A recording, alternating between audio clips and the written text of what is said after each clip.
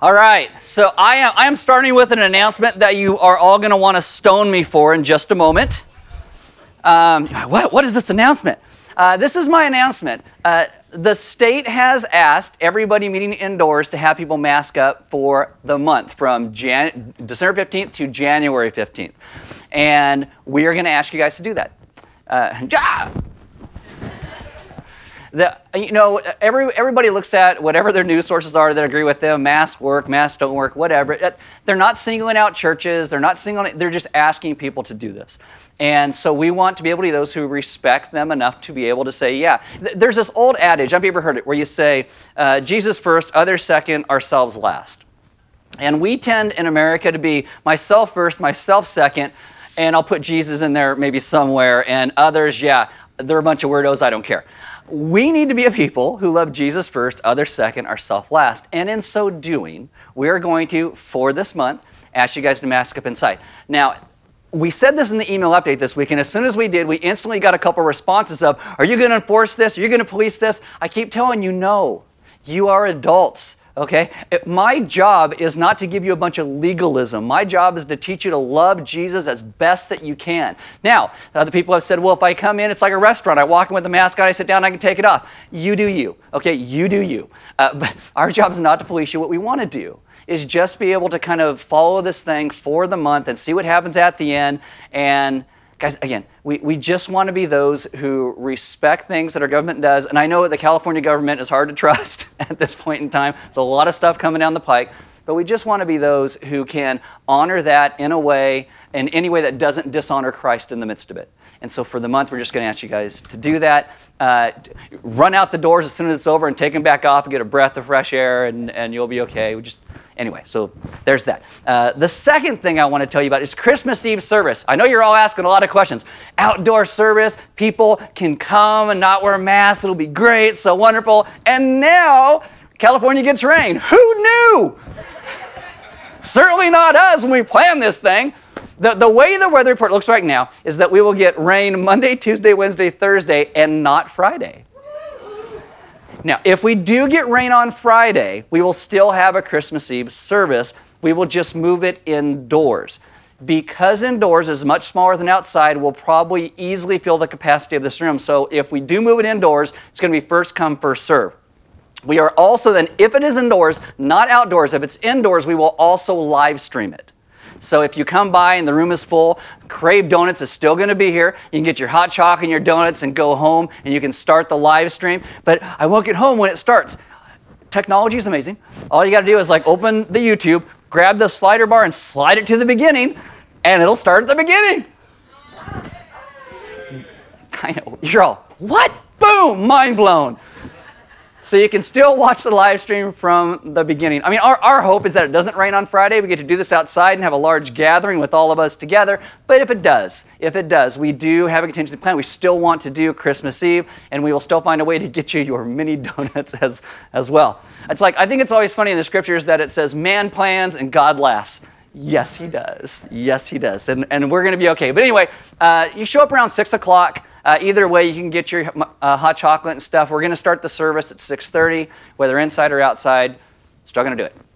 Sound good? Oh, and on Friday morning, if you are on the email update, Friday morning I will tell you exactly what we're doing based on the weather report. So we'll send out a second email update Friday morning if you're not signed up for it. That's just not our way to get more people to sign up for it. That's just what's going to happen. Hey, welcome to Element. If you are new, there are Bibles in the seat backs in front of you. If you don't own one, you can have one. If you forgot one, you can use one. There are sermon notes on the communion tables throughout the room. They look like this.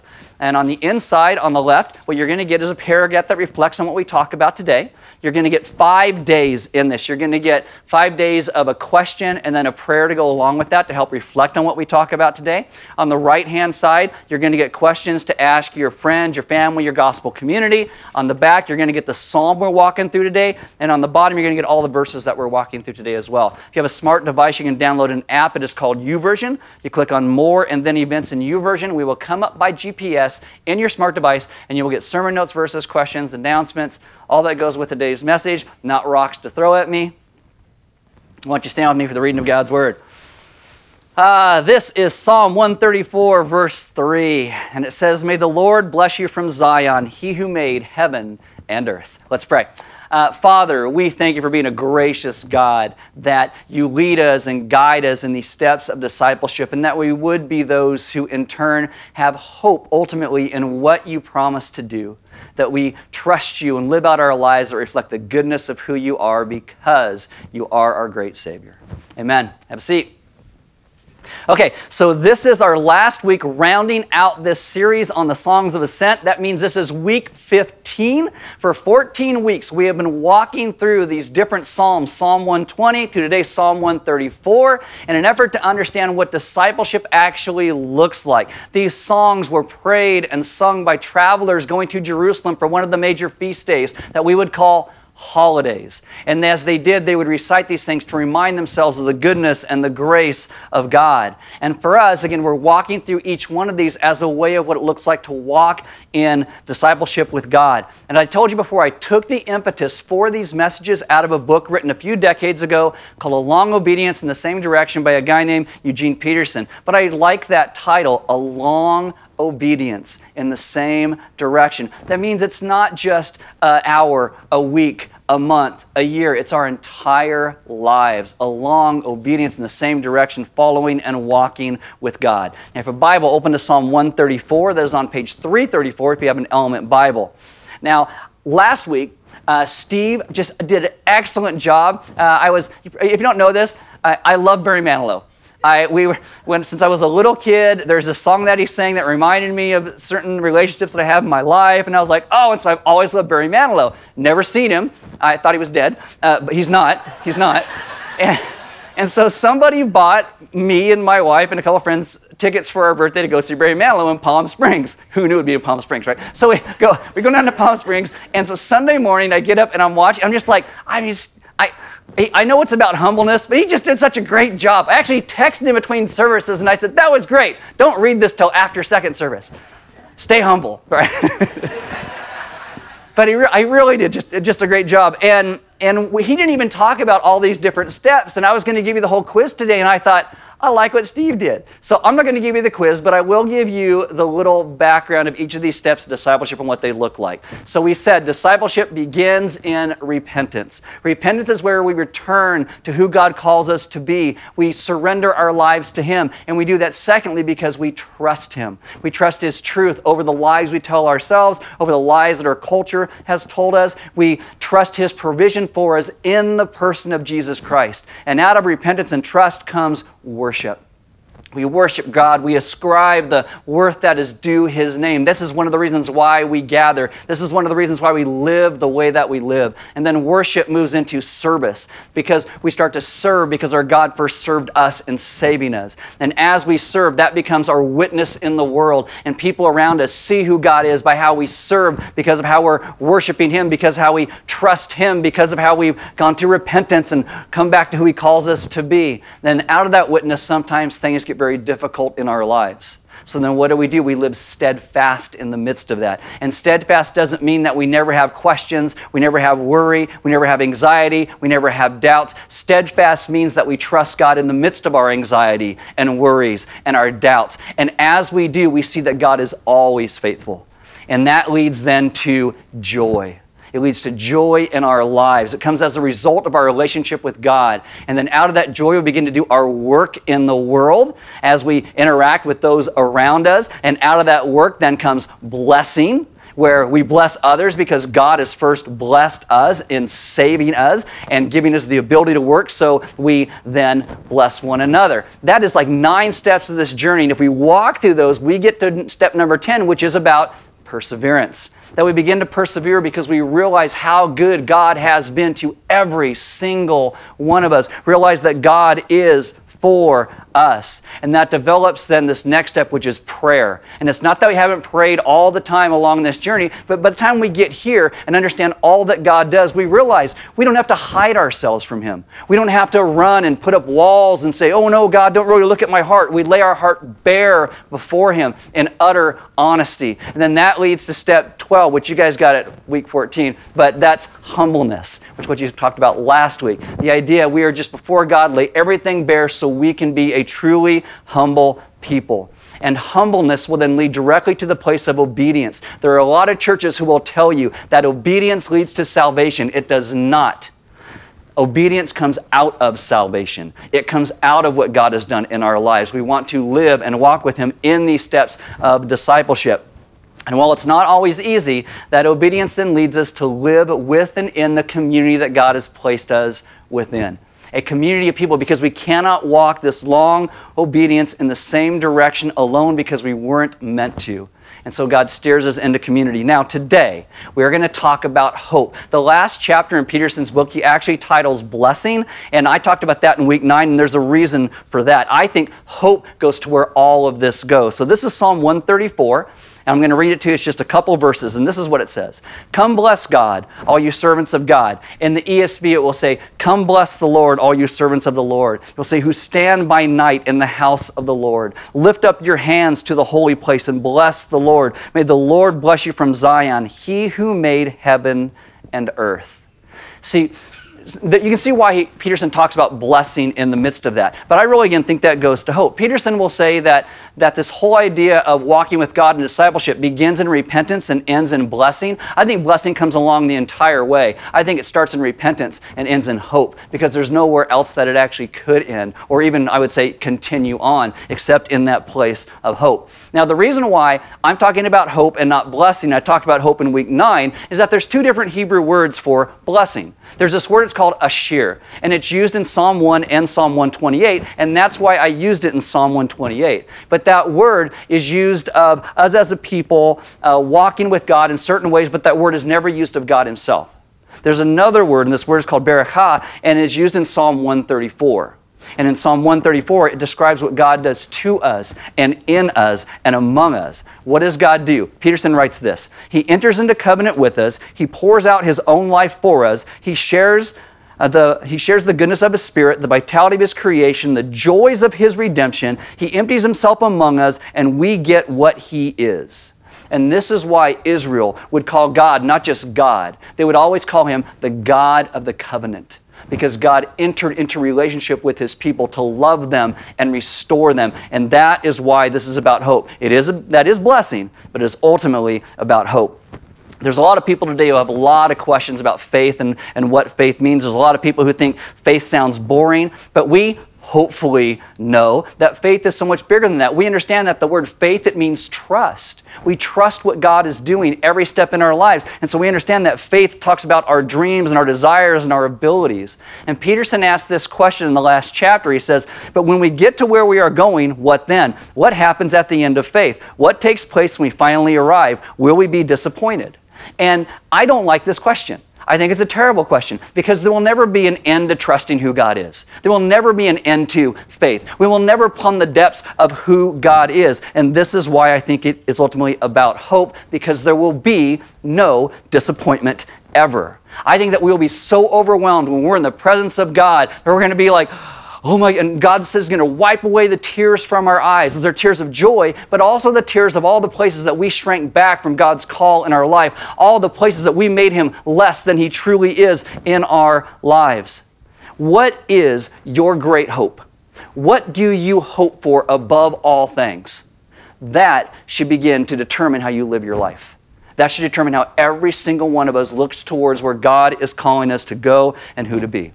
Now open your Bibles to Romans chapter 5. I'm going to kind of bring this to the New Testament, where Paul kind of brings this idea of hope together. Romans 5 is on page 612 if you have an Element Bible. You're welcome. So how do we live this disciple life of hope that centers in hope when there are many things in our lives that are hard? A lot of these Psalms of Ascent, they will walk through these struggles and their sufferings and their trials, and yet ultimately we want to end in this idea of hope. So how do we get there? How does that work? Ultimately, it all points to the person of Jesus Christ. So how does it come together in the person of Jesus Christ? Romans chapter 5, starting in verse 3, goes like this. Not only that, but we rejoice in our sufferings. Now that's an odd phrase, but that's a phrase that kind of has been used through these Psalms of Ascent. Knowing that suffering produces endurance, and endurance produces character, and character produces hope, and hope does not put us to shame. That's the word for disappoint. Hope doesn't disappoint us. Why? It says, because God's love has been poured into our hearts through the Holy Spirit who has been given to us. Now, this letter to the Romans, stay in Romans 5. We're going to come back to that, okay? But this letter to the Romans was written to Jewish and Greek thinkers. Greek thinkers were very pessimistic about the world. You may have some friends like that. If you don't have any friends like that, it's probably you. You're welcome. Now, they would say that hardship is normal in our lives. They would say a lot of the things that Paul says in that passage, but they would never, ever use the word hope. Because the word hope for them would change everything. For Paul, it changes everything because it goes back to what they were looking for in all of these Psalms of Ascent. Hope is the way that we walk through life through whatever comes our way. And I have given you some things about trials and suffering and leading to these things throughout the Psalms of Ascent, but I'm going to give you the 3 of them again in bullet points so you remember them. It's my 3-point summary, but it all takes place in the beginning. Then we'll wrap it up. So anyway, number 1 is this. Trouble and hardship reveals our character. We said this multiple times. Trouble and hardship reveals our character. Many of these Psalms are honest about what they're going through and their hardship. The writer of Proverbs will say in Proverbs 24, verse 10, if you falter in times of trouble, how small is your strength? I think sometimes we falter because our hope evaporates. We are not hoping in the correct thing. And we start to ask God, what is the point of this, God? And the truth is that God is interested in our hearts. How do we respond to disappointments? How do we respond to interruptions? How do we respond when Element says, hey, maybe for a month, could you wear a mask? How do we respond to those things? How do we respond to health problems or getting criticized or being told no?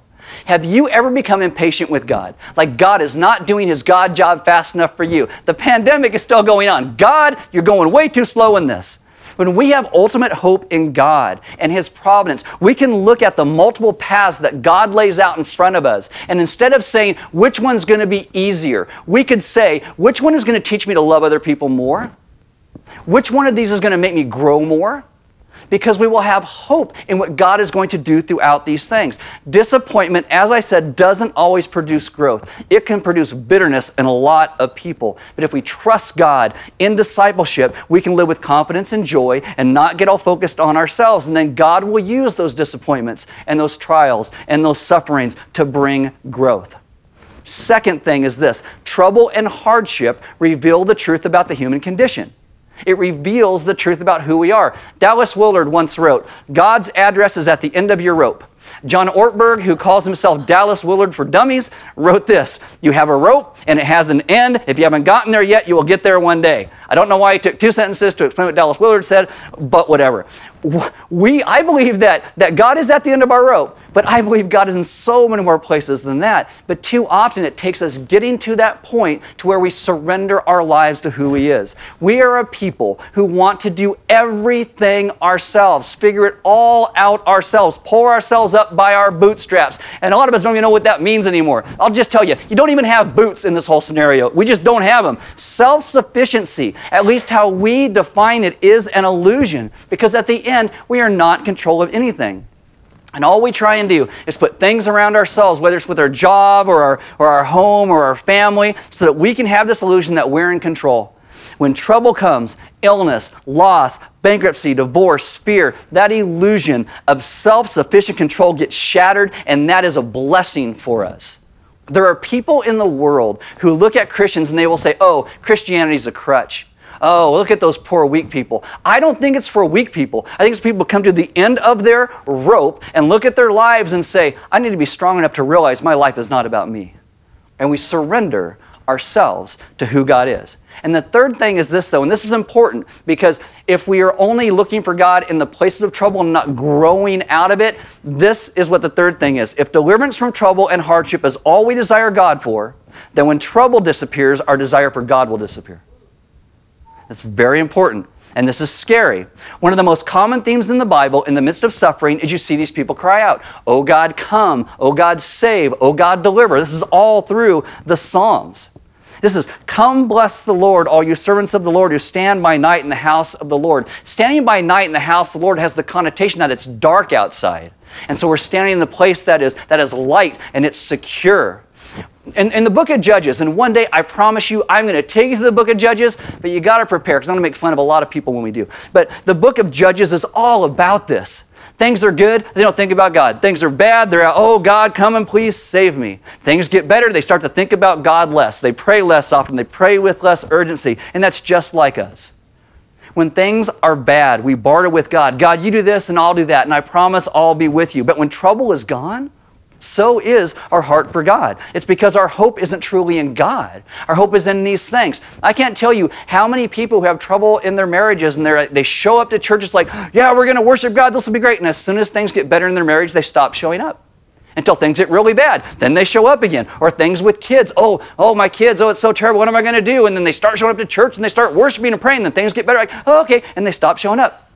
Because we are only seeking God when things are hard. And at that point, when things get better, we're not going to want to seek Him anymore. This is why Paul does this. He says, we rejoice in our sufferings, knowing that suffering produces endurance. That word endurance is perseverance. And endurance produces character. We start to grow closer to Him. And character produces hope. Suffering on its own doesn't produce hope. It's how it walks into each of these steps. And that's amazing. Guys, shouldn't we all be praying that God would bring more hardship into our lives? Oh, Element should make us wear masks for the entire year, no matter where we are. We'd love them for that. No, you wouldn't. You wouldn't like that at all. But the truth is, we have a different view of hardship than God does. God sees discipleship in every circumstance of our life, and that should lead to a type of rejoicing. David Fredrickson talks about Romans chapter 5, and he points out in the ancient Greco-Roman world, philosophers would speak about this connection between suffering moving towards growth of character. Again, they would say everything Paul said except for that word hope because they didn't have that Jewish mindset. It's like a lot of atheists and naturalists today. They believe that the world is a cold, hard, impersonal place, and the glory of an individual is to take and use all of our own strength to rise above it all. In their culture, you were supposed to refuse to allow any circumstance around you to disturb your serenity and calmness. Serenity now, that kind of thing. But what do the scriptures teach? What does God say? Suffering produces endurance. Endurance produces character. Character produces hope. Now, in the ancient world, a lot like today, they believed that if you had hope in something that was beyond you, you were giving up control. Hope was seen as a weakness. There are actually some ancient writers who said that hope was a moral disease. You ever hear the story of Pandora's box? Like Pandora's box is this legend where they had all the evils in the world were in the box, and the box got open and all the evils went out into the world. You know what the last evil in the box was? Hope. That's what it was. Because it would cause what would be a strong individual to trust in something beyond themselves, to no longer be master of their own fate. Yet I'd like to point out that a lot of people who think they're masters of their own fate are more and more disappointed when they realize that they are not good gods in and of themselves. How the ancients thought, it was very weird, but it's a lot like how we think today. Aristotle would say something like this: suffering is lightened by the sympathy of a friend. So they would say, yes, you should step in. You should help people around you who are suffering. It sounds nice. Someone at some point may even be willing to sacrifice or even die for a friend. They thought that was noble. They would even write Greek tragedies, these plays about people who would die for their friends. Oh, look how noble that was. But there's something in that goes directly to what Paul is writing about here. They said, because if you were going to suffer for somebody else, they had to be someone who was of noble character. If you're going to sacrifice, they said, the friend must be someone who is worthy, someone who deserves the sacrifice you make. Think of our modern movies like Marvel. I'm going to ruin Endgame for you if you haven't seen it. Okay, at the end of it, Tony Stark gives his life, for everybody because he deems these people as worthy. The very first Avengers movie, Greg Coulson gives his life because he deems these people as worthy. Nobody is giving their life for Thanos. Nobody is giving their life for Thanos' general. Nobody does that. The Greeks would say it is not a virtue to suffer for an unvirtuous person. And even if you did help somebody, you are not also supposed to allow their suffering to disturb your tranquility. Now let's go back to what Paul is saying. Romans 5, verse 3. Not only that, but we rejoice in our sufferings, knowing that suffering produces endurance. It's supposed to move us to be a place of people who have perseverance. And endurance produces character. We grow in our relationship with God. And character produces hope. And hope does not put us to shame. Why? Because we're such good hopers? No, because God's love has been poured into our hearts through the Holy Spirit who has been given to us. Well, how did that happen? For while we were still weak, at the right time, Christ died for the ungodly. What? For one will scarcely die for a righteous person. Paul says we are weak, we are ungodly, and yet God comes to die for us anyway. Though perhaps for a good person, one would dare even to die. Well, yeah, they like that. Yes, I like stories about that. Let's watch those Marvel movies. It's wonderful. Perhaps for a good person or good one, good person, one would even dare to die. But God shows his love for us in that while we were still sinners, unworthy, undeserving, a total mess, Christ died for us. That's what Paul is going for. Hope does not disappoint because Jesus, as an act of complete grace, chose to give his life and die on a cross for the non-virtuous, for the ungodly, for the sinners. That's the good news of the gospel. And what you see these people who are going up these Psalms of Ascent, it's about hope because they're going to worship God who is promising to come and rescue and save, but he hasn't come yet. They're looking forward to the coming of Jesus. We get to see all that God promised to do. We see all the things in the scriptures where God says, I'm going to save you not by your own merit, but by my love and my own goodness for you. And that should bring hope because all too often we fail. All too often we are the weak, ungodly, the sinners. Peterson writes this, God gets down on his knees among us, gets on our level and shares himself with us. He does not reside afar off and send his diplomatic messages. He kneels among us. That posture is characteristic of God. And now, as a people who walk through steps of discipleship with God, he sends us out as his ambassadors. Who are we supposed to love? The weak, the ungodly, the sinners. That's who we are sent to. We're sent to proclaim the gospel to people who are just like us.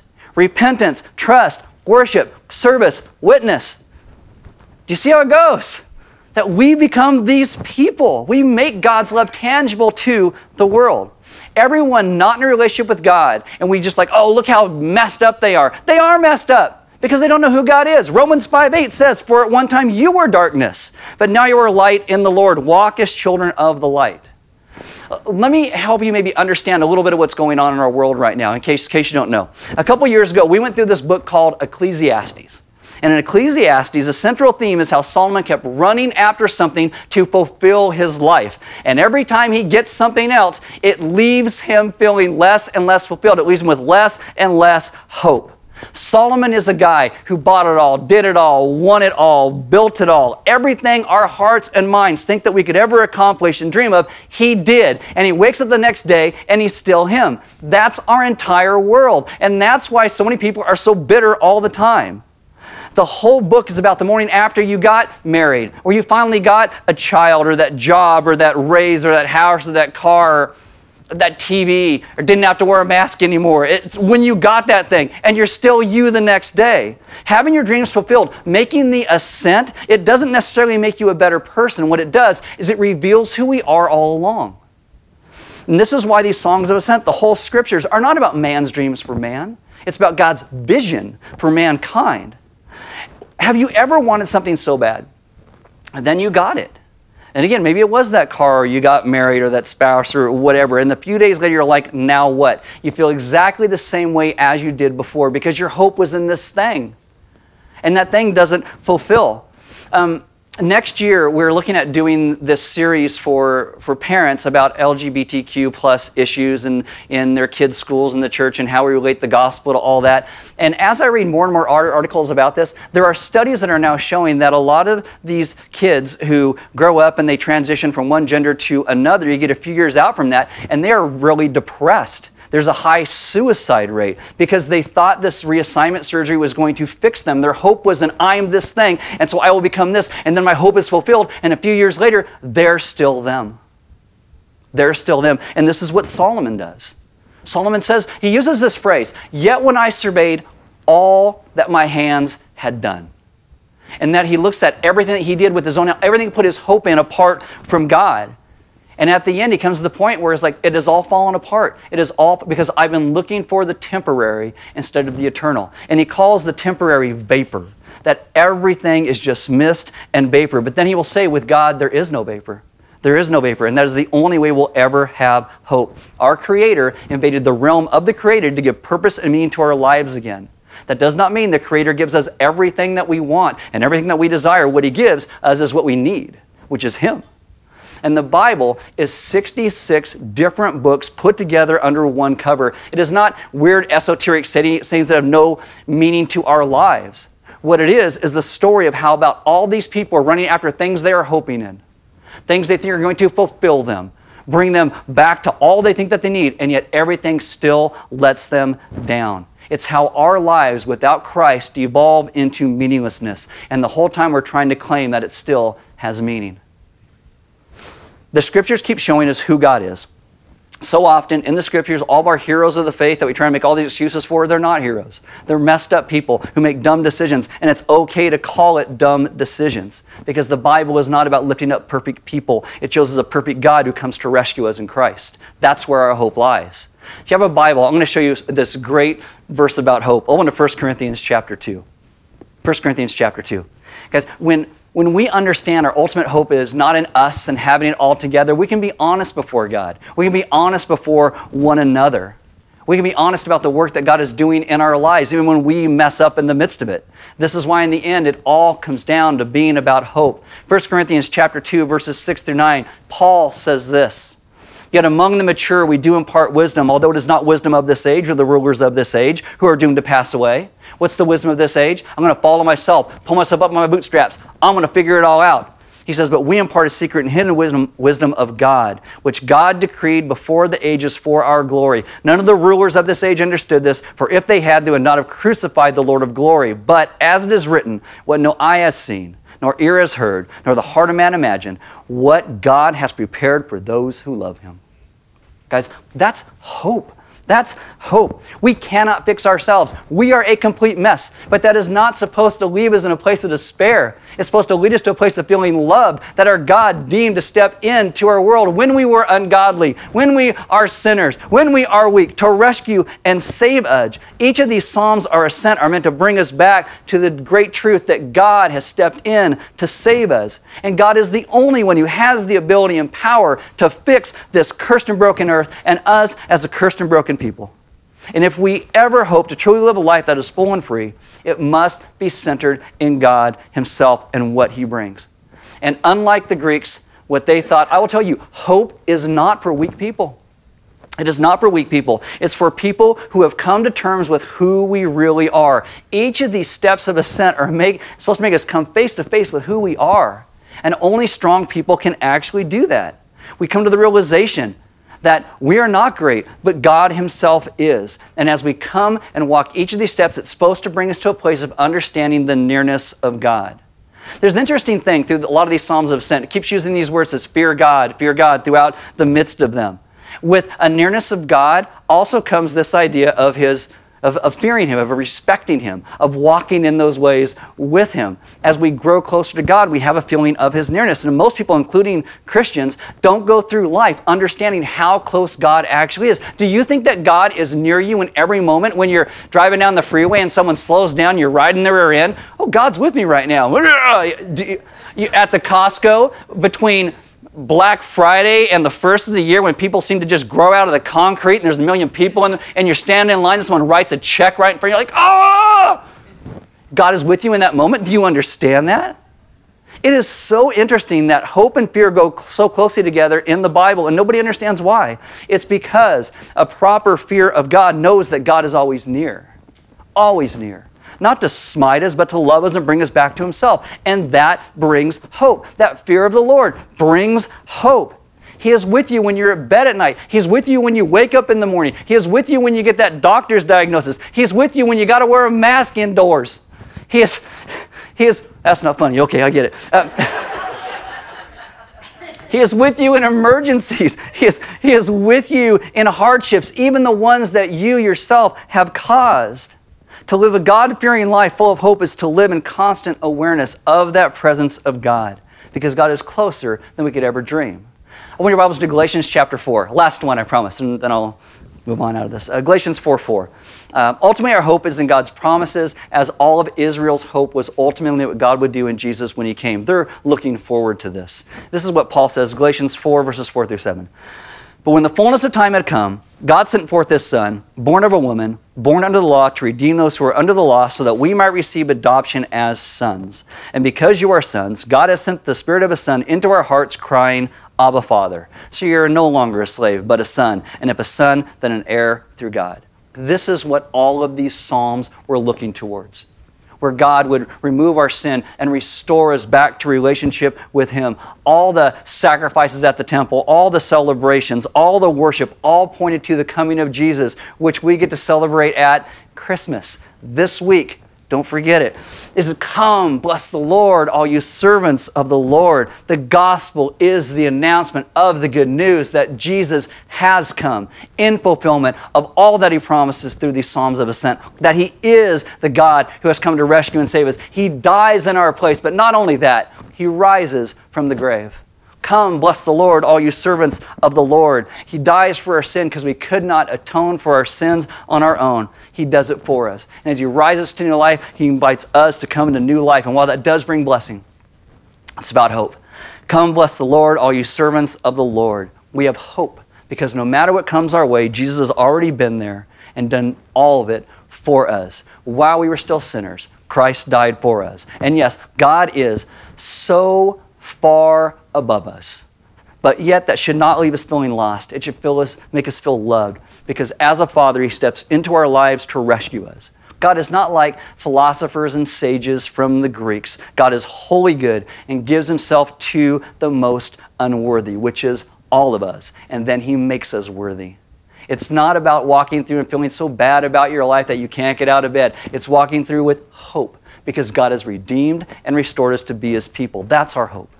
In turn, may the God of Zion bless you, who made heaven and earth. And God has blessed us. God has blessed us in the person of Jesus Christ. All that the Old Testament scriptures were looking forward to comes to the culmination in the person of Jesus. And all that we are looking for in our lives ultimately finds its culmination in the person of Jesus Christ. If you are running after something in your life and you don't know how to make things come together because you feel so disappointed about everything, you need to come and surrender your life to the hope of the world, who is Jesus Christ. I'm going to invite Sean to come back up. The band, singular. Sean.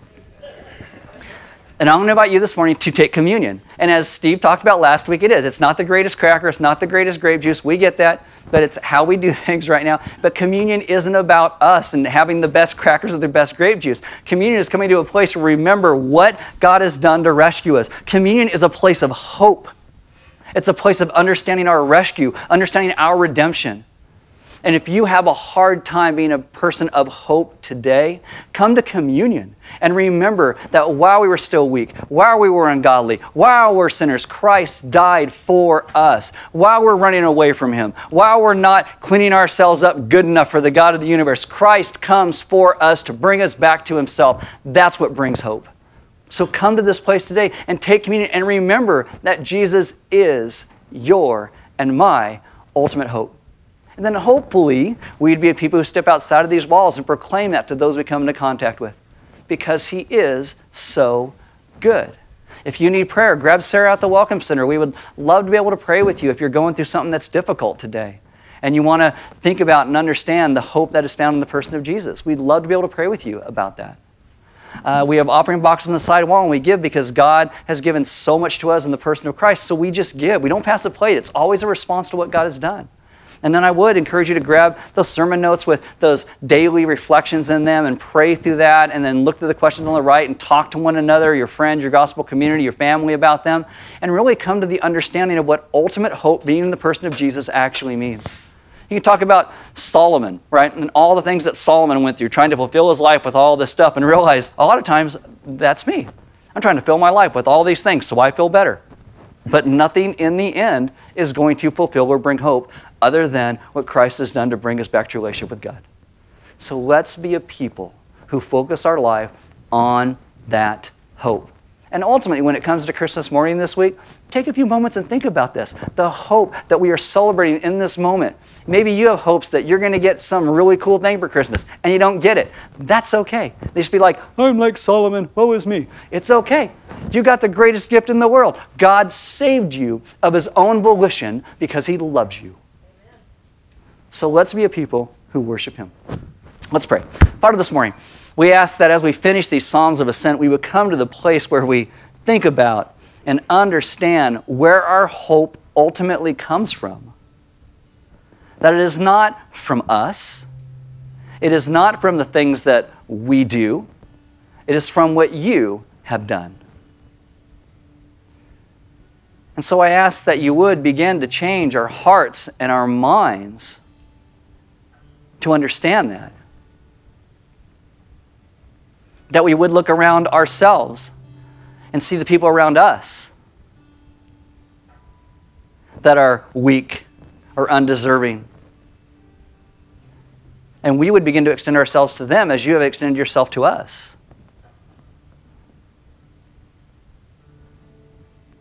That we would ultimately live our lives with the gospel as central to what we do.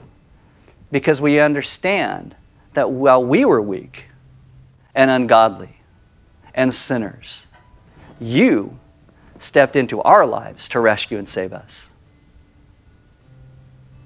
And so as we get to the end of this journey and we look at this idea of hope, teach us to be a hopeful people. That no matter what happens in this world through all the crazy stuff that's going on right now, from COVID to politics to mask mandates, that our hope would be shown in how we trust and love you. That you would be the one who changes our hearts, that resets our minds, that resets who we are, all upon you. And instead of walking around feeling shameful for how we are weak or how we are ungodly or how we've sinned, we would instead set that aside for the great glory that you have placed upon us by redeeming us and bringing us back to yourself. That we would be a people of joy, a people of hope, and a people of mercy.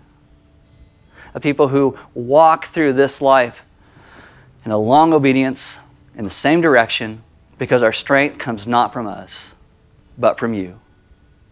Teach us to trust you as not just the hope of our lives, but the hope of the entire world. And we ask this in your Son's good name. Amen.